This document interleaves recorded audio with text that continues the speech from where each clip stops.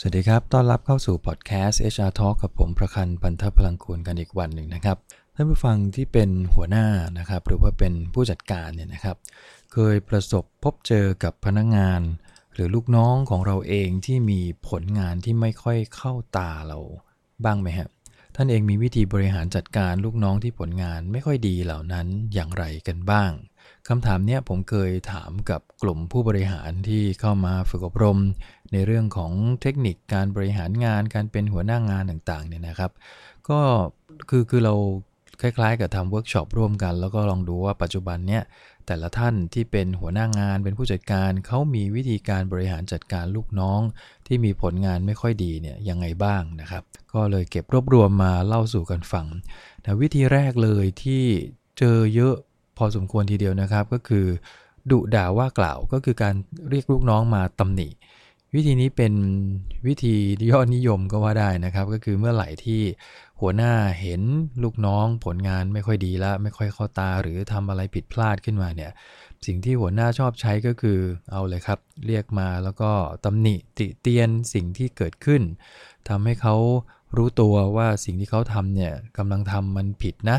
ซึ่งการตำหนิเนี่ยผมมองว่ามันไม่ได้ผิดนะก็คือหัวหน้าเนี่ยสามารถที่จะตำหนิลูกน้องได้อยู่แล้วแต่ด้วยวิธีการมากกว่าว่าเราจะตำหนิดุด่าว่ากล่าวจนกระทั่งเขาจมดินไปเลยหรือเปล่าบางคนก็ใช้วาจาแบบค่อนข้างจะดูถูกเหยียดหยามเรากับลูกน้องเราคนนั้นไม่ใช่ลูกน้องเราคือคนนั้นไม่ใช่ลูกน้องเราเป็นใครก็ไม่รู้พอเขาทำผิดก็ด่าเปิดเปิงไปเลยซึ่งมันนี่ก็ไม่ค่อยถูกต้องนะครับในวิธีการเหล่านี้เพราะว่าสุดท้ายแล้วพอลูกน้องได้ยิน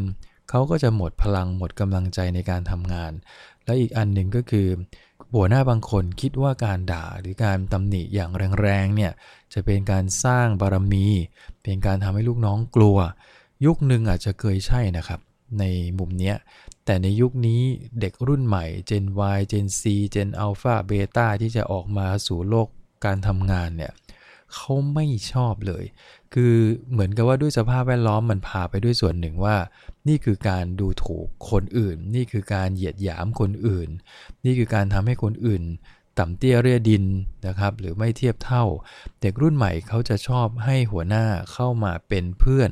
นะทำให้เขารู้สึกสบายใจแม้ว่าบางอย่างเขาอาจจะทำผิดพลาดนะครับแต่เขายินดีที่จะแก้ไขถ้าวิธีการสื่อสารของหัวหน้าไม่ได้เป็นวิธีการนี้ก็คือดุด่าตำหนิติเตียนอย่างรุนแรงเพราะฉะนั้นวิธีนี้หลายท่านทำแต่ก็เป็นวิธีที่ไม่อยากแนะนำให้ใช้นะฮะวิธีที่2บางคนไม่ด่าไม่อะไรนั่งเงียบๆแล้วก็คิดว่าการเงียบเนี่ยน่าจะทำให้พนักงานรู้ว่าสิ่งที่เขาทำเนี่ยมันผิดนะคือลูกน้องส่งงานมาหัวหน้าไม่มีฟีดแบ็กอะไรกลับไปนะทำเป็นเงียบๆไปบางครั้งก็มอบหมายงานเพิ่มเติมบางครั้งก็บอกว่างานนี้เดี๋ยวจะส่งให้ลูกค้าเลยคุณทำงานใหม่ไปได้เลยก็แล้วกันเดี๋ยวพี่ดูเองคือกลายเป็นว่านอกจากเงียบแล้วไม่บอกแล้วหัวหน้าก็เอางานนั้นมาแก้ซะเองวิธีนี้ดีไหมครับวิธีนี้จะเป็นวิธีที่ทำให้ลูกน้องไม่รู้เลยว่าตัวเองทำผิดพลาดเรื่องอะไรแล้วหัวหน้าก็คิดบางครั้งนะครับผิดหลายครั้งจนกระทั่งหัวหน้าต้องย้อนกลับไปใช้วิธีที่1ก็คือบางทีก็ถามตรงๆก็คือผิดแล้วผิดอีกผิดแล้วผิดอีกหัวหน้าก็เงียบแล้วเงียบอีกไม่ยอมพูดไม่ยอมบอกนะครับเอางานมาทำเองซะหมดเนี่ย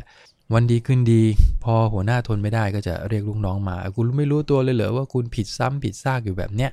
ลูกน้องก็จะตอบตรงๆว่าผมไม่รู้ว่าหัวหน้าไม่ได้บอกผมนี่ถูกไหมฮะหัวหน้าเงียบแล้วก็เอางานนั้นไปทำเองโดยที่บางทีเราก็เข้าใจว่าหัวหน้าจะเพิ่มเติมบางอย่างแสดงว่าสิ่งที่เราทำไปเนี่ยมันถูกแล้วหัวหน้าก็เลยไม่ว่าแล้วอยู่วันดีคืนดีก็มาเรียกตอนที่มาตำหนิว่ากล่าวตอนที่มันผิดซ้ำๆเยอะๆลูกน้องบางคนก็จะบอกว่าถ้าหัวหน้าพูดกับผมหรือบอกผมตั้งแต่ผมผิดครั้งแรกเนี่ย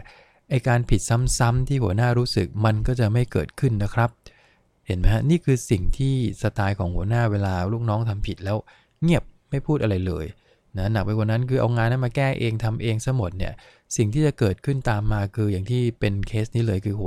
ตัวลูกน้องเองจะไม่ทราบเลยว่าผลงานของเขาวิธีการทำงานของเขาจะต้องปรับปรุงอย่างไรดังนั้นการเป็นหัวหน้าการเป็นลูกน้องกันเนี่ยนะครับการคุยเรื่องของผลงานมันเป็นเรื่องธรรมชาตินะฮะเพราะนี่คือการที่เรา จ้างพนักงานเข้ามาเป็นผู้จัดการแล้วก็จ้างพนักงานเข้ามาเป็นคนทำงานถ้า2คนนี้เป็นหัวหน้าลูกน้องกัน2คนนี้ก็ต้องช่วยกันเข็นผลงานออกมาให้ดีที่สุดดังนั้นมันเป็นธรรมชาติที่2คนนี้จะต้องคุยกันเรื่องของผลงานอะไรดีก็ว่าดีอะไรที่ต้องปรับปรุงก็ต้องคุยกันตรงๆไม่งั้นงานออกมามันก็จะผิดพลาดแล้วก็จะทำให้ฝ่ายใดฝ่ายหนึ่งรู้สึกไม่ดีด้วยซ้ำไปนะครับอีกวิธีหนึ่งที่เป็นยอดนิยมเหมือนกันคือเอางานที่ผิดพลาดนั้นนะครับจากลูกน้องคนหนึ่งไปให้ลูกน้องอีกคนหนึ่งที่เก่งกว่าทำแทนซะเพราะคิดว่าไหนๆเอานี้ก็เก่งกว่าและไอ้นี่ก็ทำพลาดมาละก็เลยให้คนเก่งเนี่ยเป็นคนทำโดยที่ไม่ได้สื่ออีกเหมือนกันนะครับไม่ได้บอกเลยว่าทำไมผู้จัดการถึงต้องเอางานนี้ไปให้พี่อีกคนหนึ่งทำไอ้ลูกน้องคนแรกที่รับมอบหมายงานนี้ไปก็เริ่มงงเกิดอะไรขึ้นทำไมพี่ก็ทำงานนี้เราส่งไปตัวหน้าไม่แฮปปี้หรือไงบางทีลูกน้องบางคนก็เดินไปถามนายตรงๆนายก็บอกว่าไม่ต้องคิดมากไม่มีอะไรหรอกอันนั้นเป็นอีกงานหนึ่งคือแถไปอีกด้านหนึ่งครับเพื่อเป็นการเหมือนกับไม่อยากทำให้ลูกน้องรู้สึกไม่ดีซึ่งเอาเข้าจริงๆมันก็ไม่ค่อยถูกนะฮะแทนที่จะบอกกันตรงๆเลยว่าคุณจะมีผลงานที่คุณออกมาเนี่ยมันไม่ดีนะเดี๋ยวจะให้พี่คนนั้นมาช่วยสอนแนะอย่างนี้น่าจะดีกว่าแทนที่จะยกไปทั้งกระบริแล้วก็ไปให้คนอื่นทำแทนซึ่งมันเป็นการเหมือนกับทำให้อีกคนหนึ่งเสียหน้าเหมือนกันเคสนี้ลูกน้องที่ผลงานไม่ดีก็จะรู้สึกแย่ไปเหมือนกันอีกวิธีหนึ่งที่ใช้กันแต่อาจจะไม่เยอะนักนะครับอาจจะเป็นเฉพาะบางหน่วยงานก็คือการโอนย้ายงานออกไปเลยทำงานผิดพลาดบ่อยๆครั้งเข้าไม่อยากเก็บไว้ก็สั่งย้ายทำเรื่องขอย้ายไปนู่นไปนี่ไปนั่นแล้วแต่ว่าอยากจะส่งไปไหนก็คือเรียกว่าส่งไปในหน่วยงานที่ไม่ใช่ของเราใครอยากได้ก็เอาไปอีกครั้งหนึ่งนะครับวิธีนี้ก็เป็นวิธีที่ผมมองว่ามันก็ไม่ค่อยจะใช่นะการโอนย้ายงานมันไม่ใช่การลงโทษคือทำเคสนี้บ่อยๆครั้งเข้าเนี่ยพนักงานจะรู้ทันทีว่าไอ้นี่โดนย้ายแสดงว่ามันต้องทำอะไรผิดแน่เลยไอ้นั่นโดนย้ายจะต้องมีอะไรผิดพลาดเกิดขึ้นในการทำงานแน่ๆเลยพอถึงเวลาเราเอาการโอนย้ายมาใช้สำหรับการพัฒนาพนักงานครั้งนี้มีปัญหาละเพราะจริงๆวัตถุประสงค์ของการโอนการย้ายการหมุนเวียนเปลี่ยนงานเนี่ยนะครับมันเป็นการทำให้พนักงานเก่งขึ้นเรียนรู้งานกว้างขึ้นนะครับได้พัฒนาทักษะความรู้ต่างๆในการทำงานเพื่ออะไรเพื่อรองรับการเติบโตของตัวเขาเองไม่ใช่เอาการโอนย้ายมาเป็นการลงโทษแบบนี้มันไม่ใช่เลยนะครับดังนั้นวิธีนี้ไม่ควรใช้เด็ดขาด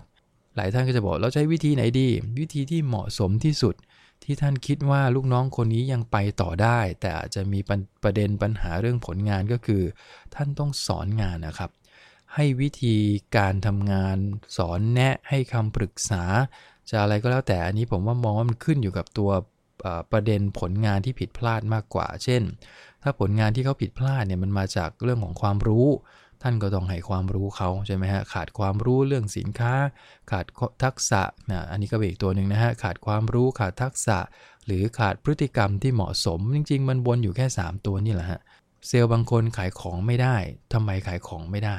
ถ้านายวิเคราะห์หน่อยหนึ่งเราจะรู้เลยนะครับว่าเขาขาดอะไรก็อาจจะขาดความรู้ในเรื่องของสินค้าตอบลูกค้าไม่ได้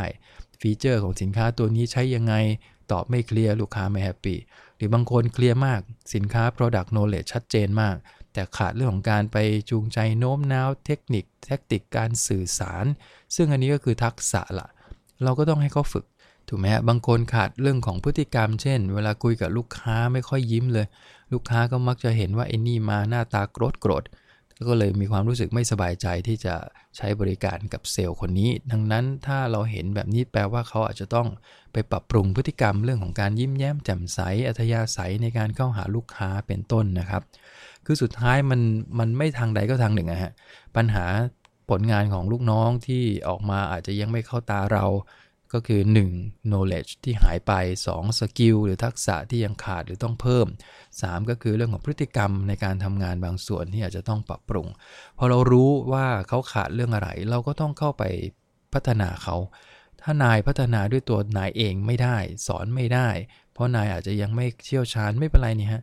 คนที่เป็นนายต้องรู้อยู่แล้วว่าลูกน้องจะต้องถูกพัฒนาเรื่องอะไรดังนั้นฝ่ายบุคคลเราก็ไปปรึกษาหารือกับเขาว่าโอเคมีวิธีการไหมผมอยากให้เด็กคนนี้เก่งขึ้นในเรื่องโน้นเรื่องนี้เราอาจจะมีลูกน้องเก่งๆบางคนเป็นพี่เลี้ยงประกบเขาได้ไหมให้เขาเก่งขึ้นผมว่าเนี่ยคือวิธีการที่ถูกต้อง แต่การที่เราจะไปตำหนิติเตียนโอเคผมมองว่ามันทำได้ไม่ใช่บอกว่าห้ามนะต้องอวยลูกน้องตลอดเวลาเคสนั้นก็ไม่ถูกเหมือนกันดังนั้นการตำหนิได้ครับแต่เราอาจจะเป็นลักษณะการให้ฟีดแบ็กมากกว่าว่าสะท้อนความเป็นจริงว่าความผิดพลาดที่เกิดขึ้นมันเกิดจากอะไรคุยกันเรื่องของสาเหตุที่มันเกิดขึ้นมากกว่าที่จะใช้คำพูดที่ไม่เหมาะสมแล้วก็รุนแรงเพื่อความสะใจของหัวหน้าแล้วก็ลูกน้องรู้สึกเฟลไปเลยเคสอย่างนี้จะทำงานจะมองหน้ากันไม่ติดเลยก็อาจจะเป็นไปได้นะครับดังนั้นวิธีการบริหารจัดการที่ดีที่สุดนะครับก็คือพยายามลบแล้วก็เลิกนะฮะสิ่งที่ไม่เหมาะสมที่ว่าไปเช่นการดุด่าว่ากล่าวแบบรุนแรงหรือการเอางานมาทำซะเองหรือให้คนอื่นทำนะครับแล้วโดยที่ไม่ได้สื่อสารให้กับเจ้าตัวทราบหรือว่าการโอนย้ายนะครับสุดท้ายจริงๆถ้าสอนก็แล้วอะไรก็แล้วพนักงานทำไม่ได้จริงๆก็คงต้องมีการคุยกันตรงๆว่าจะย้ายไปหน่วยงานอื่นไหมเนี่ยเราถึงจะหยิบเรื่องของการโอนย้ายมาใช้เพราะว่าเขาอาจจะไม่เหมาะกับงานนี้เช่นบางคนเนี่ยเป็นคนที่บริการลูกค้าไม่ได้จริงๆแต่ว่าด้วยตัวเขาเองเขามีความเก่งในเรื่องของการวิเคราะห์ข้อมูลลูกค้าก็ให้เขามาอยู่หลังบ้านคอยวิเคราะห์ข้อมูลการซื้อการขายของลูกค้าเพื่อจะได้เอาไปวางแผนมาร์เก็ตติ้งกันต่อแบบนี้ก็ได้นะครับคือเราหาจุดแข็งของเขาแล้วเราก็ใส่งานที่สอดคล้องกับจุดแข็งของพนักงานมันก็จะทำให้ผลงานเขาดีขึ้นอย่าเอาคนที่หน้าตาดูไม่ค่อยยิ้มแต่จริงๆจิตใจเขาอาจจะไม่เป็นอะไรนะฮะแต่ด้วยหน้าตาแค่เปิดออกไปปุ๊บลูกค้าก็เดินหนีแล้วเนี่ยแบบนี้ผมว่าและไอ้สิ่งเหล่านี้มันพัฒนายากไงฮะเพราะฉะนั้นก็ put the right man on the right job ยังคงใช้ได้ในจนทุกวันนี้นะครับเพราะฉะนั้นสุดท้ายถ้าพนักงานไม่ได้เราอาจจะต้องจากกันด้วยดีนะก็อาจจะเป็นวิธีที่เรียกว่าสุดท้ายสุดๆจริงๆละนะครับดังนั้นวิธีที่ดีที่สุดคือพัฒนานะครับผมเชื่อว่าทุกคนพัฒนาได้ถ้าเขาเปิดใจดังนั้นถ้าท่านด่าไปเนี่ยมันทำให้เขาปิดมากกว่าที่จะเปิดเวลาท่านจะพัฒนาเขาหลังจากที่ท่านด่าเขาไปเรียบร้อยเนี่ยรับรองว่าใจเขาปิดแน่นอนดังนั้นท่านก็จะมาบ่นต่ออีกว่าโอ้โหสอนเท่าไหร่ก็ไม่จำเห็นไหมให้ผมสอนผมก็สอนแล้วนะแต่มันไม่เคยที่จะจำเลยเนี่ยเพราะอะไรล่ะครับที่เขาไม่เปิดใจเพราะท่านด่าเขาไปก่อนครับใช้ถ้อยคำที่รุนแรงเปิดเข้าไปซะแบบนี้ใครอยากจะเปิดใจให้ท่านสอนถูกไหมฮะดังนั้นอย่าลืมนะครับในการดูแลเด็กรุ่นใหม่หรือพนักงานรุ่นใหม่ๆในยุคนี้Gen C Gen Alpha เนี่ยเขาต้องการเพื่อนเขาต้องการความอบอุ่นเขาต้องการrecognition ในเชิงบวกเขาไม่กลัวฟีดแบ็กด้วยนะครับคือเขายินดีรับฟีดแบ็กในเชิงของ developmental feedback ก็คือหรือ negative feedback เพื่อให้เขาได้การพัฒนาดังนั้นท่านต้องอยู่เป็นเพื่อนเขาครับคือส่งฟีดแบ็กในเชิงลบไปละแต่ไม่ได้ใช้ถ้อยคำไม่ดีนะครับก็คือสะท้อนให้เขาเห็นว่าผลงานไม่ดีหลังจากนั้นท่านก็สอนเขานะครับด้วยความจริงใจด้วยความที่จะบอกเขาว่าเนี่ยเราต้องการให้คุณเติบโตนะวิธีนี้จะเป็นวิธีที่ดีที่สุดในยุคนี้สำหรับที่จะดีลหรือว่ารับมือกับพนักงานที่มีผลงานที่ไม่เข้าตาเราก็ฝากประเด็นวันนี้ไว้ประมาณนี้พบกันใหม่ในครั้งหน้าครับผมขอบคุณครับสวัสดีครับ